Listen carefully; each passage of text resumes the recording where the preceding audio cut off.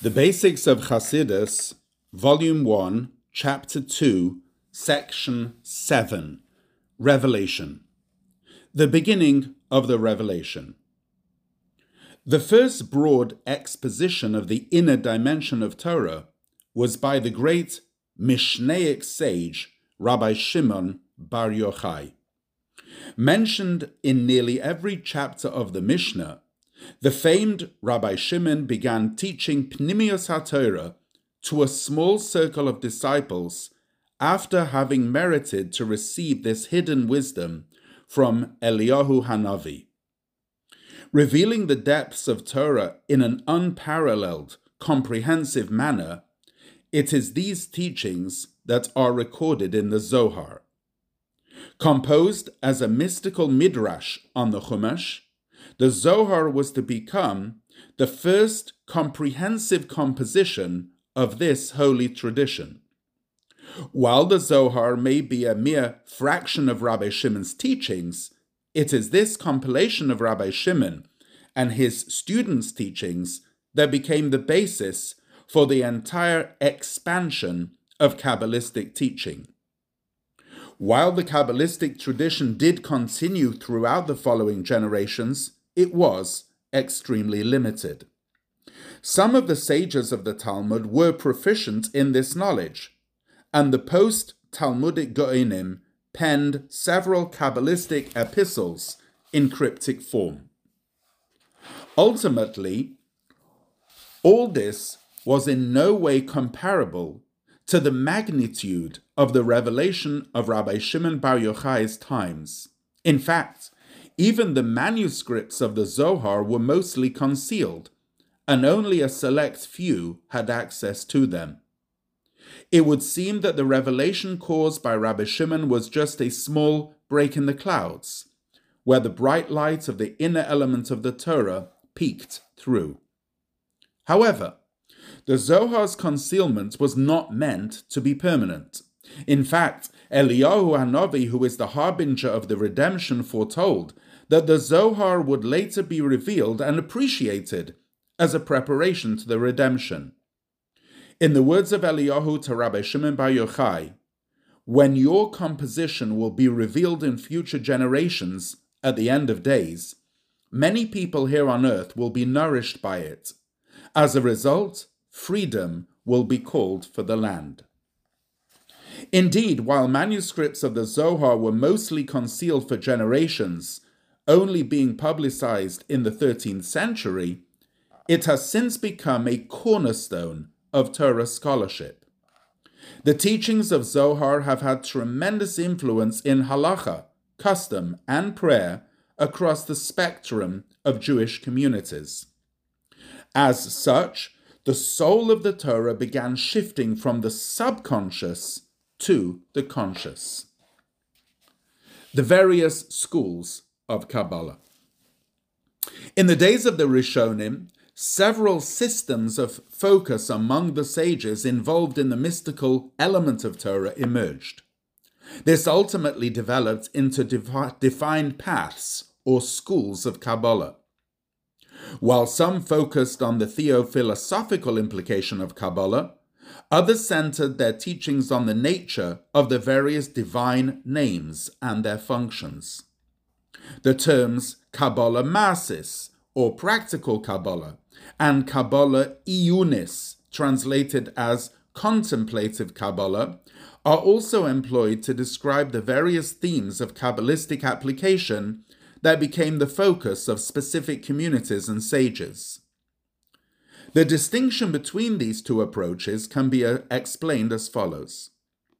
Kabbalah Iyunis brings the student to an awareness of the divine via intellectual and meditative techniques. This results in the student's focused dedication in the service of God. Contrastingly, the study of Kabbalah Masis highlights the spiritual forces that enliven existence. This knowledge enables one to affect and alter the course of nature via Kabbalistic techniques. Eventually, opposition grew towards the dissemination of Kabbalah Masis, Many felt that such teachings should be concealed out of concern that they would fall into the wrong hands and be exploited for their magical powers. Moreover, perhaps we are not worthy of such direct revelation given our demoted stature in the age of exile. What initially began as opposition to practical Kabbalah soon manifested itself as a stance against the study of all Kabbalah, including Kabbalah Iyunis. It is such that amid the gradual emergence of Kabbalah, that significant segments of the Jewish world grew suspicious of Kabbalah as a whole. Consequently, only the greatest sages of the time continued to privately delve into Kabbalah, and its study was largely regulated to the elite. The Golden Age of Kabbalah. A significant step in the revelation of the Torah's inner depths was made in the generations following the Jewish expulsion from Spain in the year 5252, corresponding to the year 1492. With a substantial migration of the Jewish population, it was in the beginning of the 16th century that many great sages settled in the Holy Land's northern city of Tzfas.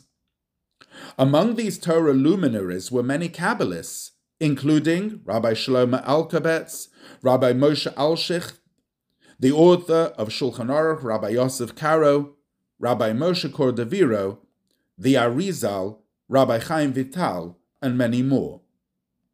It was in that period that several of the most monumental works of Kabbalah were composed.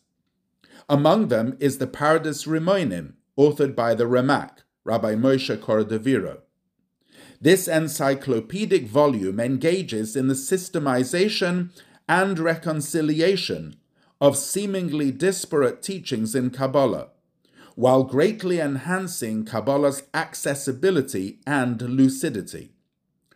Organizing the precepts of Kabbalah into an almost philosophical structure, the Ramak clarified and elucidated the vastness of Kabbalistic wisdom while exhibiting its basis in the Zohar. The most revolutionary contribution to the revelation of Kabbalah was by the Arizal, Rabbi Yitzchak Luria. Succeeding the Ramak as the city's primary teacher of Kabbalah, the Arizal taught Pnimius HaTorah in a truly innovative fashion. Although the Arizal did study under the tutelage of the Ramak, the Arizal also merited tremendous revelation when Eliyahu HaNavi taught him many primary ideas of Kabbalah that were previously unknown. These teachings gave Kabbalah both added profundity and important relevance. It was in the Arizal's teachings that the full scope and purpose of the Kabbalah were exposed. Significantly, the Arizal provided specific applications of Kabbalah in everyday life. These instructions were broadly received, and many of them were incorporated within the codes of Halacha. Notably, among the most well-known contributions of the Arizal to the wisdom of Kabbalah was the precept of tikkun, rectification.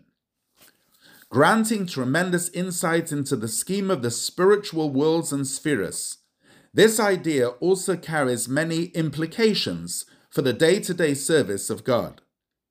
It is therefore the Arizal who is credited with revealing the rehabilitating effect of Kabbalah in the healing of the world.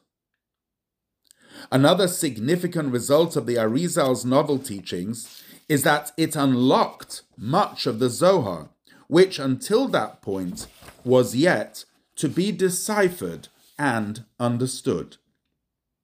Moreover, with the advent of the Arizal's teachings and the resulting revelation of Pnimius HaTorah, the Zohar began to have more of a permeating and nourishing effect on the Jewish people. As physical nourishment is only accomplished when the body actually eats and digests the food, so too spiritual nourishment is achieved when the appropriate soulful nutrition is internalized. In the same way that the body is not satiated from the mere sight or taste of food, it is when the soul of Torah is internalized and understood that the student is nourished from its teachings. Thus began the realization of Eliyahu Hanavi's prophetic words that in the future generations many people will be nourished by the teachings of the Zohar. This statement emphasizes the nourishing effect of the Zohar's teachings, not its simple publicization.